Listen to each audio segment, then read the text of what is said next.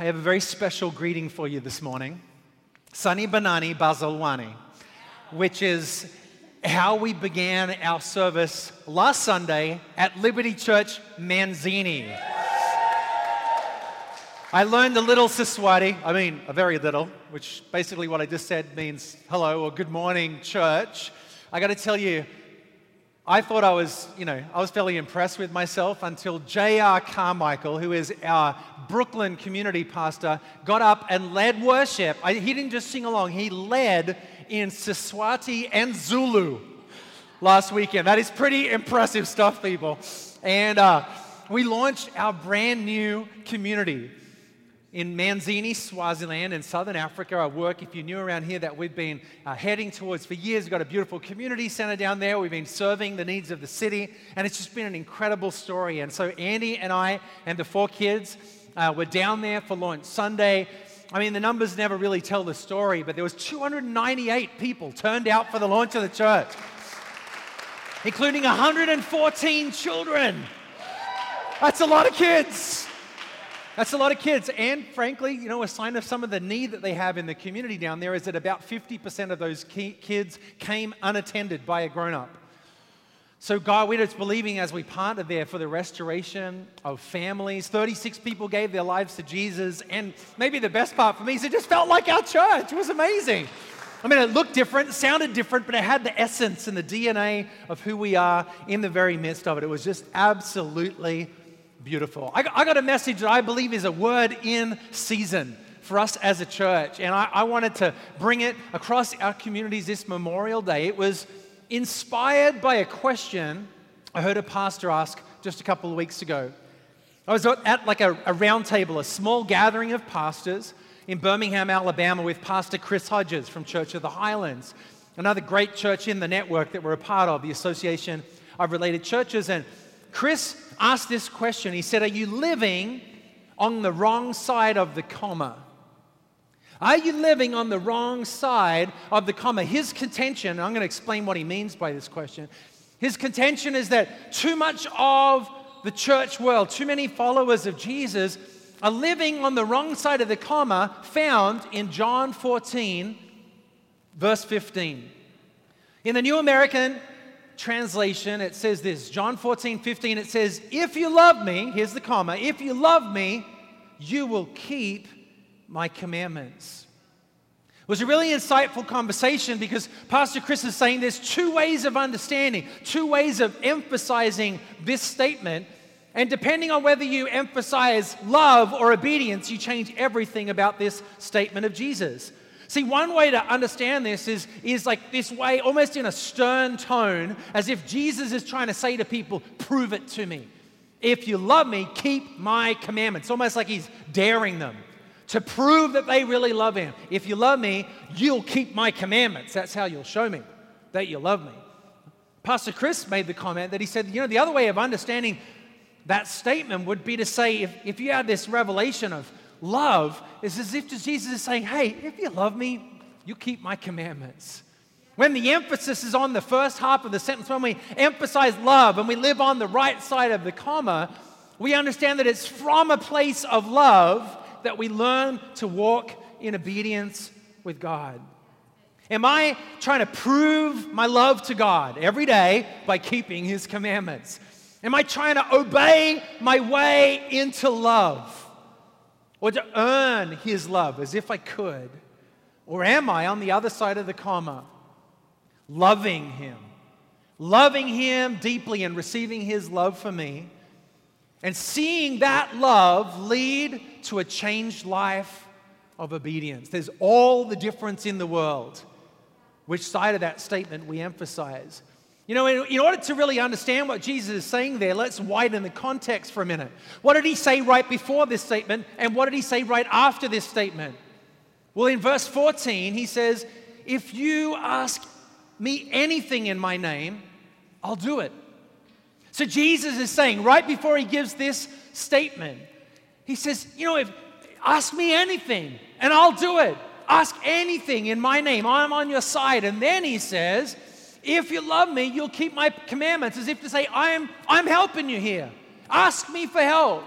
And then he says in verse 16 and 17, after that statement, he says, I will ask the Father, and he will give you another helper, that he may be with you forever. That is the Spirit of truth. It's the Holy Spirit he speaks of, whom the world cannot receive because it does not see him or know him. But you know him because he abides with you and will be in you. What's Jesus saying here? See, that statement in the middle, taken out of context, could sound like this bar we have to live up to by our own human efforts. And yet Jesus is saying in some ways that the whole of the Godhead, 3 in 1, are conspiring for your success. He says, ask and I'll do it for you. And guess what?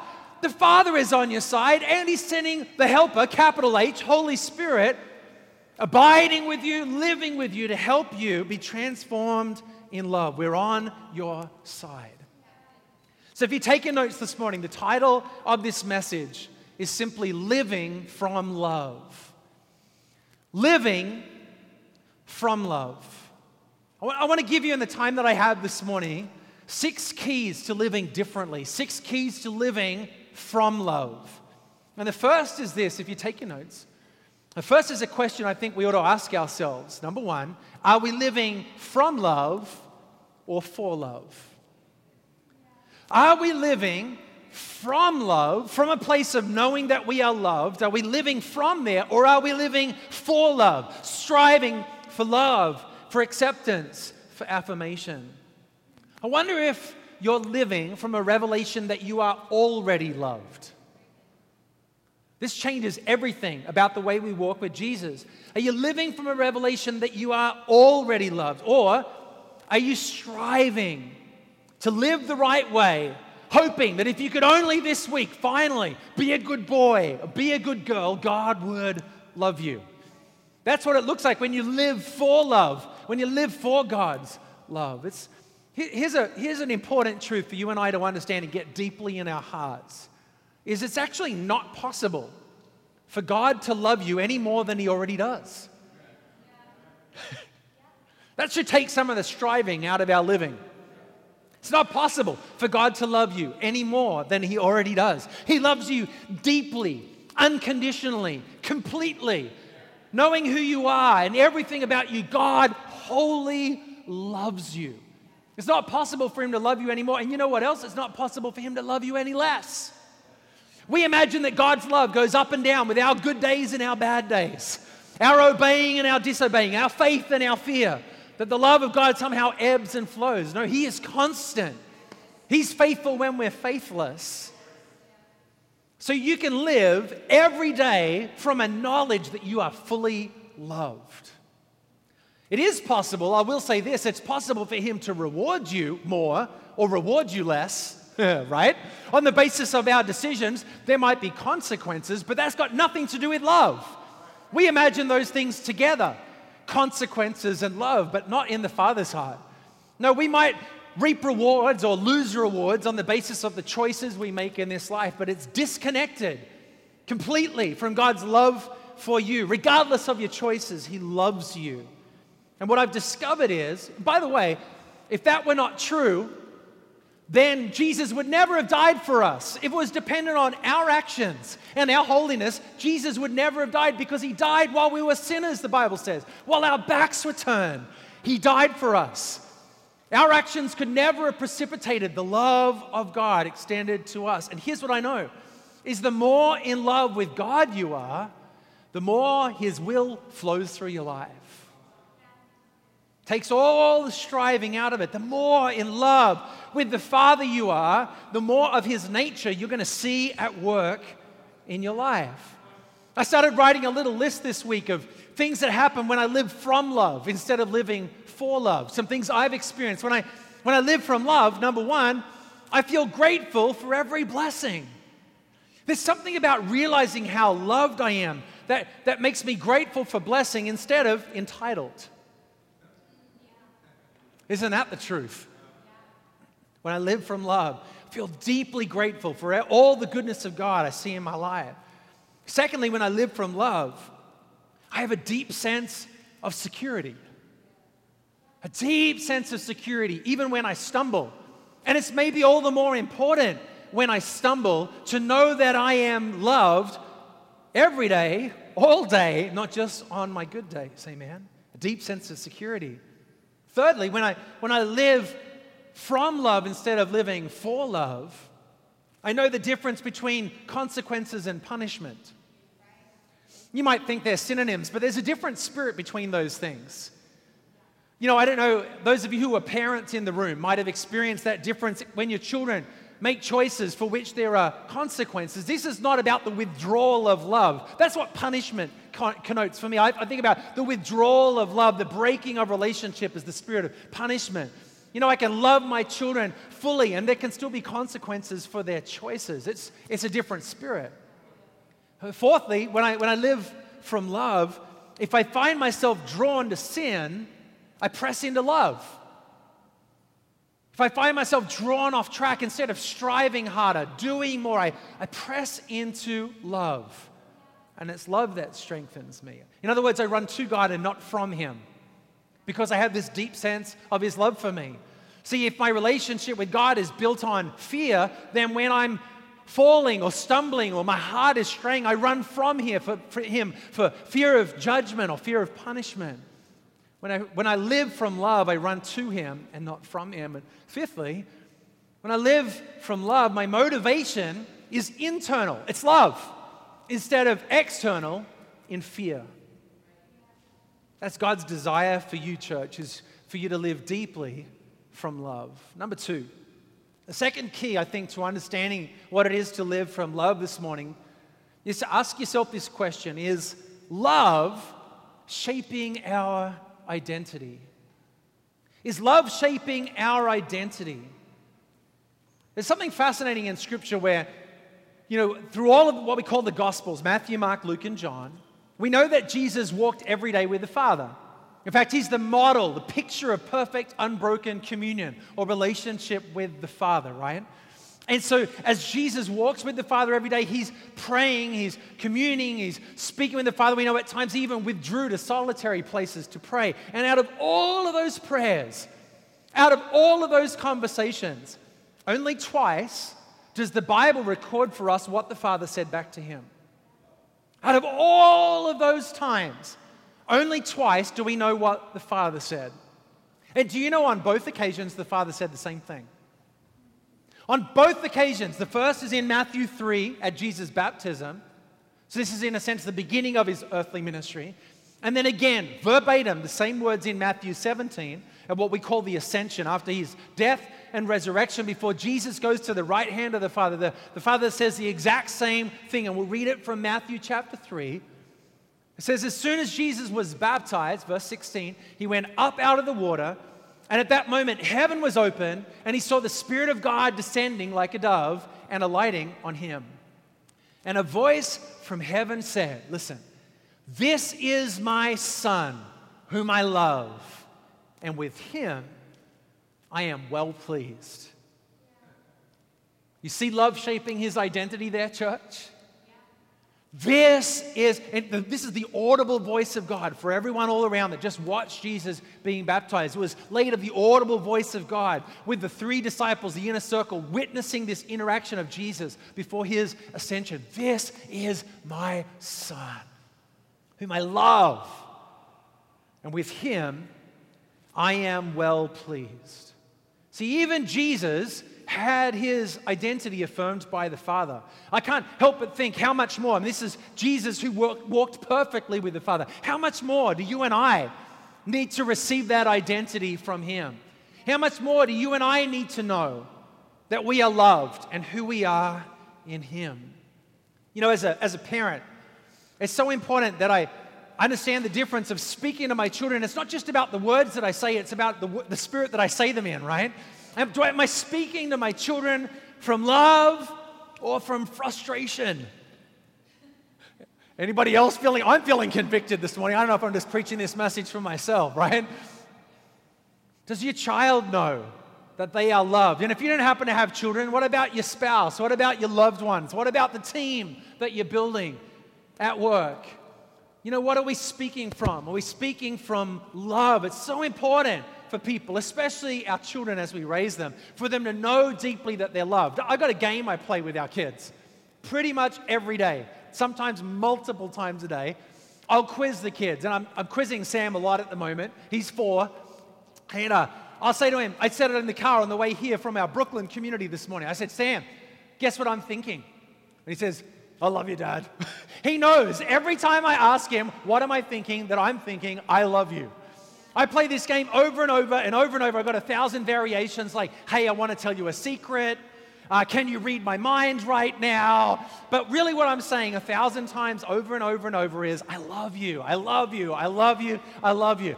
Sometimes I'll say, I don't know if I've told you this before. Dad, you tell me every day. And I think that is a good thing for him to have deeply ingrained in his identity. I'm loved. In fact, I think we got a photo of Sam from our trip. There he is. There is a child who has a sense of identity. Amen. I am the future. Yes, you are. Of course, I'm not talking about raising precocious and, entitled children, but the world takes so much from us. The hits to our identity. It's so important that you and I know deeply that we're loved. And you know what? He's not a perfect child, and I'm not a perfect parent. But it's a wonderful foundation for your life to build on, the knowledge that regardless of what the day might bring, that you are deeply loved. Amen? Number 3, third key for us to understand what it is to live from love is to realize, number 3, loveless obedience produces what I call the older brother spirit. The older brother spirit. Now, the older brother, we're going to read the passage in a minute, is a character in a Bible story that is often preached about, but he's usually not the focus of the way that people preach it. It's a story, very famous, one of the most famous Bible passages about the so-called prodigal son.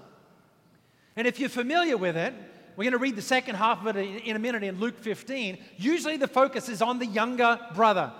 This younger brother, he goes to his father and he says, I want my inheritance, which culturally was basically the same thing as saying, I wish you were dead, which is when he would have received the inheritance. So he takes his half of the inheritance, he runs away, lives crazy, squanders it all, prostitutes and wild living, finds himself in a pig pen, which is the last place for a Jewish boy to be, comes to his senses, he's repentant, and he comes home to the father, who's apparently watching because he runs out to meet him and lovingly restores him. The story is usually called the story of the prodigal son, which is interesting to me. It's not Jesus that named it that. It's, Bible historians that called it that when they put in chapters and verses. To me, I think it leads us to miss a very important character in this story, because I think Jesus was telling us 2 different brothers' stories. And frankly, in some ways, although the sin of the younger brother is very obvious, there's brokenness in the both of them. And actually, I would make the case that at least the prodigal, his story ends with redemption. His story ends with restoration and conclusion. But you're going to see the older brother's story, the Bible leaves it open-ended. We don't even know where his story lands. We're going to pick it up in the middle of this story with the younger brother coming home. In Luke 15, verse 20, it says, he, the younger brother, got up and went to his father.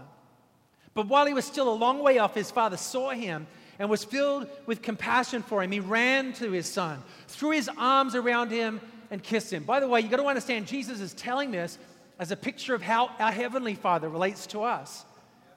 So the son says, Father, I've sinned against heaven and against you. I'm no longer worthy to be called your son. But the father said to his servants, quick, bring the best robe and put it on him. Put a ring on his finger and sandals on his feet. Bring the fatted calf and kill it. Let's have a feast and celebrate, for this son of mine was dead and is alive again. He was lost and is found. So they began to celebrate. This should be the happy ending of the story, but it's not. In comes the older brother. Meanwhile, the older brother was in the field, and when he came near the house, he heard music and dancing. He called one of the servants and asked them what was going on. Your brother's come home, he replied, and your father has killed the fattened calf because he has him back, safe and sound. Well, you think the brother would be excited, but he's not. Verse 28 says the older brother became angry and refused to go in. So his father went out and pleaded with him.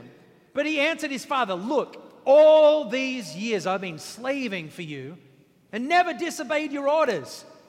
Yeah, you never gave me even a young goat so I could celebrate with my friends. I guess that was a cool thing to do. Young goat, okay, whatever, flicks your switch, I guess, but you know. But when this son of yours who squandered your property with prostitutes comes home, you killed the fatted calf for him. You can kind of hear the tone, can't you, in the way he says this. Listen to the father's response. My son, you're always with me. Everything I have is yours. But we had to celebrate and be glad because this brother of yours was dead and is alive again. He was lost and is found. You know, when we live toward God with this loveless obedience, living for love instead of from love, we run the risk of developing the older brother spirit. Did you pick up on his spirit as we read this? It's not just about the words. You can understand the tone that he says them in.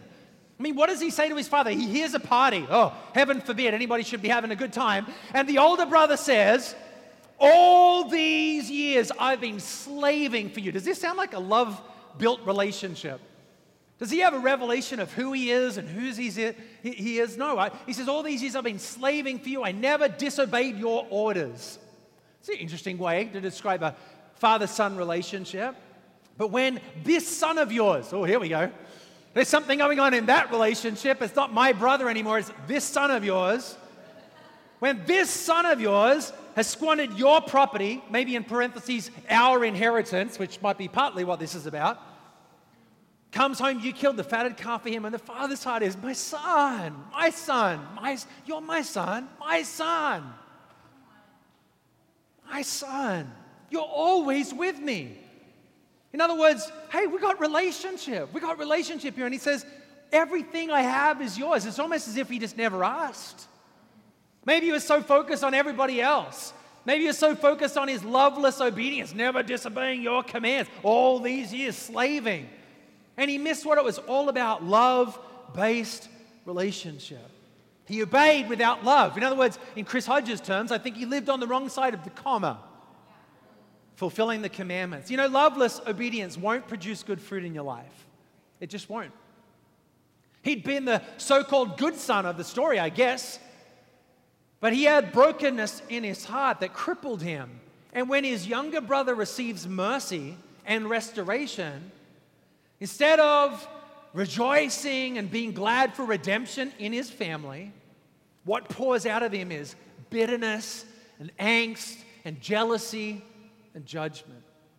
That's what happens, church, when we live with loveless obedience. It produces in us not only all of those awful things, but you know what? We lose sight of relationship, and we lose sight of the blessing that we have. The Father says, everything I have is yours. If you wanted a goat, why didn't you say so? Everything I have is yours. I'm right here. We're living this journey together, but the older brother lost sight of that through loveless obedience. Number 4. Fourth key to understanding what it is to live from love is, number 4, motive matters. Motive matters. You know, to the Father's heart, it matters why we do what we do. It's not just about doing the right thing, it's about where it comes from. What's the motive in you and I? It matters why we do what we do. You know, as a dad, it's just a beautiful thing to watch my kids do, the right thing, do the righteous thing, not because I told them, not because I'm watching, not because I commanded it, but because it just flows out of their heart, who they are. That's a beautiful thing, to watch that, to do it out of love, in other words, and out of their own free will, and not out of fear or my command. You know, do my kids do what I want, so to speak? I'm giving myself as a picture of the Father. Of course, I'm an earthly, imperfect father, but even in my father-son, father-daughter relationships, do they do the Father's will, in that sense, out of control? Because I make them. Well, that's going to fade, isn't it? That's not something that is built to last. That's not going to work. Even naturally speaking, it's one thing for a 5-year-old, another thing for a 15-year-old or a 25-year-old, right? That's going to fade, isn't it? Control. Or do they do it out of fear? See, you can build relationships on fear, or you can build them on faith, but you can't build them on both. Do my kids obey me out of fear? That's not relationship. Or do they, in a sense, do the Father's will? What I think is right. Would they do things like their daddy would do them out of love? Now, I recognize I'm an earthly and imperfect father, but how much more our Heavenly Father should we obey Him from a place of love and not from fear? It's beautiful to watch when we see out of our very nature, out of our acting, the Father's heart at work. I saw a little glimpse of it in my daughter Finley while we were away. One of the things we did besides launching the church was we threw a night called the Night of Honor for the community. We've got 16 different NGOs, different community organizations that use the community center that we provide for them for free. So the city council was there, and different community leaders were there, different pastors were there. And we did this whole night. We put on a dinner. We gave out awards.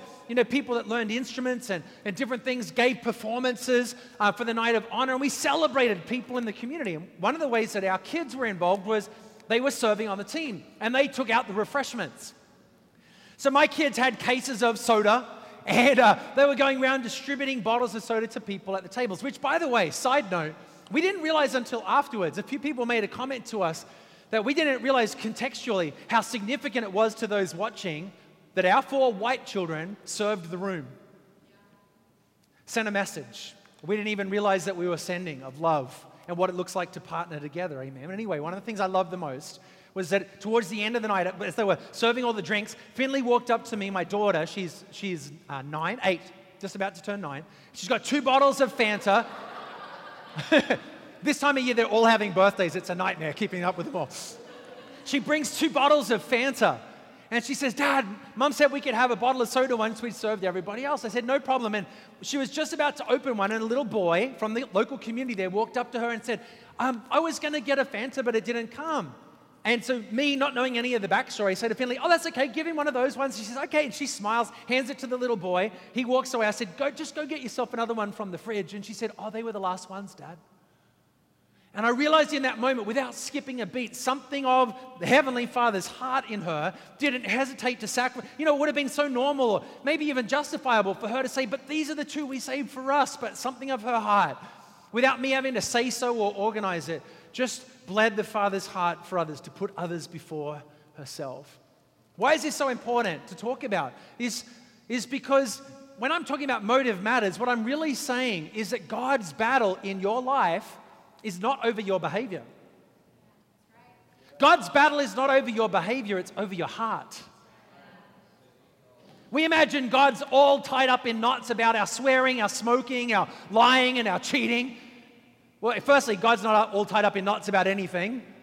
But secondly, if God's in a battle, I tell you, it's not over all the exterior world that you can so easily focus on. He wants your heart. God knows that if He has your heart, He has everything else.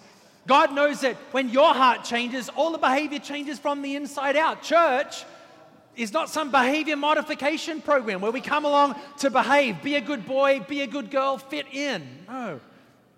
It's the changing of the heart. Proverbs 4:23 says, above all else, guard your heart, for everything you do flows from it. No wonder God's after our hearts, church. He's not just over loveless obedience. He's after our hearts. He's after our motive. The man, the woman that you truly are, your heart, what makes you tick. When God connects with you in unbroken love there, everything else flows naturally. What if I saw my sins as love problems instead of behavior problems?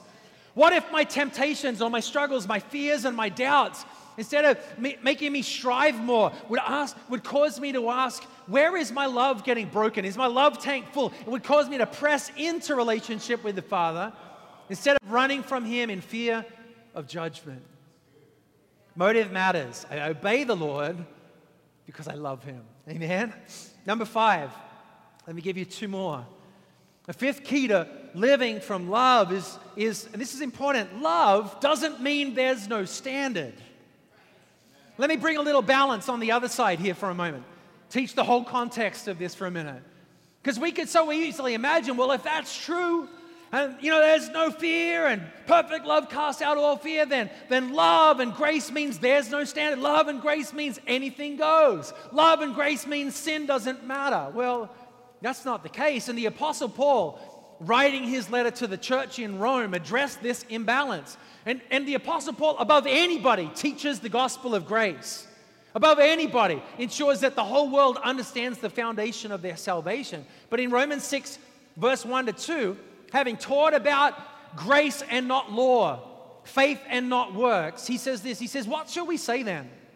Shall we go on sinning so that grace may increase? Because he's been talking about how where sin abounds, grace abounds all the more so. Shall we go on sinning so grace may increase? By no means. We are those who've died to sin. How can we live in it any longer? Love is the key to our obedience. See, some would say, well, it's grace, not works. It's grace, not works. And if you're talking about salvation, I would say, amen. I agree with you. Grace, not works. And yet, if it's all grace and there's no standard at all, how do we reconcile things like Acts chapter 5, where Ananias and Sapphira lie and are struck dead on the spot? Wait a minute, what happened to grace? Apparently there was consequences, fairly severe ones in that instance, right? How do we reconcile that? Here's what we need to understand. I'm not trying to preach some fire and brimstone, judgment gospel, but what we have to understand is we play a dangerous game when we act as though being loved is a license for lawlessness. That's a dangerous game we play when we say love and grace, redemption, forgiveness means anything goes. There's no standards, as if there's no consequences. See, I kind of think the opposite happens. I think when we get a deep revelation of the price that Jesus paid, when we know how deeply loved we are, we want to honor his sacrifice by living like him. We shouldn't look fully into that sacrifice and the price paid for you and I, and then walk away and trample on that as if it's worthless. No, it wouldn't cause us to be lawless. It would cause us to be shaped by what the Father loves. I can give you dozens of examples in Scripture, but one of them would be the woman caught in the act of adultery. If you're familiar with the story, it's in John 8, I believe. Yeah, in John 8. And what happens at the end of the story is she's been caught, she's been thrown at the feet of Jesus. People are trying to trap Jesus. And then through this beautiful twist of events, Jesus said, whoever's without sin, throw the first stone. Everybody's convicted of their own sin. They slip away. Jesus says, where are your accusers? Neither do I accuse you. And you might think, well, there it is. See, grace means there's no standard. Well, wait a minute. So Jesus says, go. And then he says, and sin no more. Oh, isn't that interesting? Grace sets her free by no right good doing of her own. You know what I'm saying? And then raises the standard. She's redeemed by grace. Neither do I accuse you. Go and sin no more. Love sets her free, and then it raises the standard. We live from love. And when we live from love, by the way, we're not afraid of commitment. We've got a thing for our leadership team, even for those in places of influence, like our platform that we call the Code of Honor. And the Code of Honor is something that we put together to try and put into words, put into writing, what we believe it looks like when people live like Jesus and steward well the leadership or the influence that they have in our church. Does having a Code of Honor mean we are opposed to grace as a church? No. But is it okay for us to expect that people are going to do their very best through the empowerment of Jesus and the Holy Spirit to live biblical lives in places of leadership? I think it is. I think if we live and love what God loves, his people and his church, then it's right to expect that we ought to be living more like him every day. Amen? Thankfully, we don't do that in our own strength. We do that empowered by him. I'm faithful to Andy not because of law, but because of love. Because if you want to go down this path of it's grace and not works, was it works the day I said before the minister and all of our friends and family, till death do us part? Am I upholding our covenant of marriage today because of law? No, it's because of love, amen? It's because of love. If I was unfaithful to her and then claimed that I'm under a covenant of grace, would that be love? That would be suicide is what that would be. And do I recognize, do I recognize that I do that empowered every day by love, capital L, love himself to fulfill that promise? You can call that works if you want. I call it love. I call it love. Nobody taught grace more than the Apostle Paul, yet nobody raised the standard for the early church more than he did. Here are the qualifications of an elder. Here are the qualifications of a deacon. Here's how the gifts fit together. Here's what church discipline looks like. Here's what order in a church service looks like. love doesn't mean there's no standard, because number 6, my last thought, is love fulfills the law. Love fulfills the law. This is really big, and to be honest, I got a big revelation of this in the last month myself. I've preached these passages, but you ever had one of those moments, like an aha moment when it all clicks into place? That was me and these verses in the last few weeks. Matthew 15, 17 to 18, Jesus speaking, he says, "Do not think I've come to abolish the law or the prophets. I've not come to abolish them, but to fulfill them.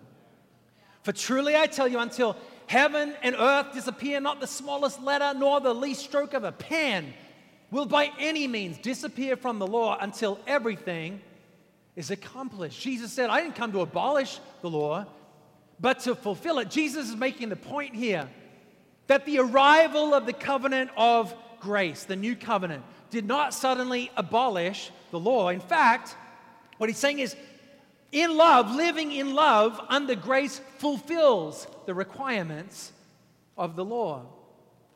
It wasn't until I was studying Romans a few weeks ago that I realized that unconsciously I'd always felt like love was an alternative to the law.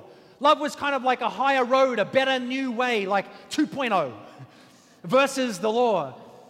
But I suddenly realized what Jesus means when he says love fulfills the law by reading Romans 13, 8 to 10. The Apostle Paul here says, "Let no debt remain outstanding except the continuing debt to love one another. Listen, whoever loves others has fulfilled the law." The commandments, you shall not commit adultery, you shall not murder, you shall not steal, you shall not covet, and whatever other commandment there may be, are summed up in this one command: love your neighbor as yourself. Love does no harm to a neighbor. Listen to this is so big. Therefore, love is the fulfillment of the law. Do you see? What Jesus is saying here is that love is the key to all of this. Not that love replaces or abolishes the law, but love itself is the key to fulfilling the law. Love does everything the law requires, but for the right reasons. When we love and deeply love God and what He loves, people, His church, when we love deeply, we do everything the law requires, but for the right reason. When we love deeply, we understand that love is the antidote to everything that the law opposes, right? If we love God and love people fully, we won't murder, we won't steal or cheat or covet or have other gods before Him. Jesus doesn't say forget the commandments. He shows us the way to fulfill them.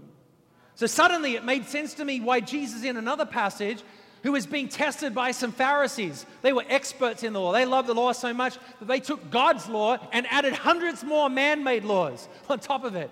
And I think this Pharisee thought he was going to trick Jesus. It actually says in the scripture he was trying to test him after the Sadducees, another group, had failed to trip Jesus up.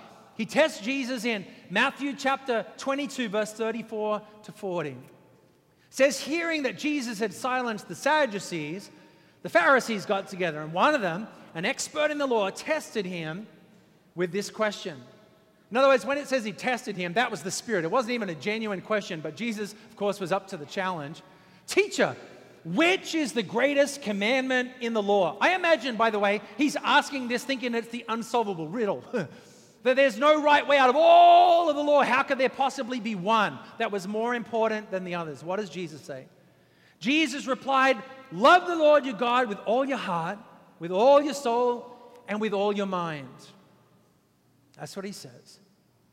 This is the first and greatest commandment. And the second is like it, love your neighbor as yourself. All the law and the prophets hang on these two commandments. Love God and love your neighbor. You want to know what the greatest is? Love God, love your neighbor. Why? Because it fulfills the law. Everything else, Jesus says, all of the other commandments hang on these two things. Jesus says to love with all you are. He says with all your heart, with all your soul, with all your mind, wholeness. It's part of what Jesus brings to you and I, wholeness. And out of that place of wholeness, whole love before Him. Love fulfills the law. As one of the worship team comes and joins me for a minute, what you got to understand here, I guess I always thought that what Jesus was saying, these are the best two. You know, you're only human. You're not going to be able to do everything. So let me just shorten the list. I know it's a lot. Let me just give you the best two. These are like the Law's greatest hits. If you could just do these two things, that's good enough, guys. You know, I know you're only human, right? As if Jesus was trying to simplify or trivialize away a bunch of things. And I suddenly realized that's not what he's saying at all. What he's saying is, you want the master key? You want to understand what's the key to everything? I'll show you the master key. It's love. Love God, love your neighbor as yourself, and you will fulfill the law. Love is the key to everything else. To love is to fulfill the law. To love is to do what God requires. Amen? You and I have a choice, church, about how we're going to live our lives. Will we live our lives striving for love? Or we live our lives richly, deeply, whole in Him on a sure foundation? Will we live our lives from love? Thank you for listening to the Liberty Church podcast. If you are in New York City or will be visiting the New York area soon, please be our guest on Sunday. For service times and locations, please visit libertychurchnyc.com.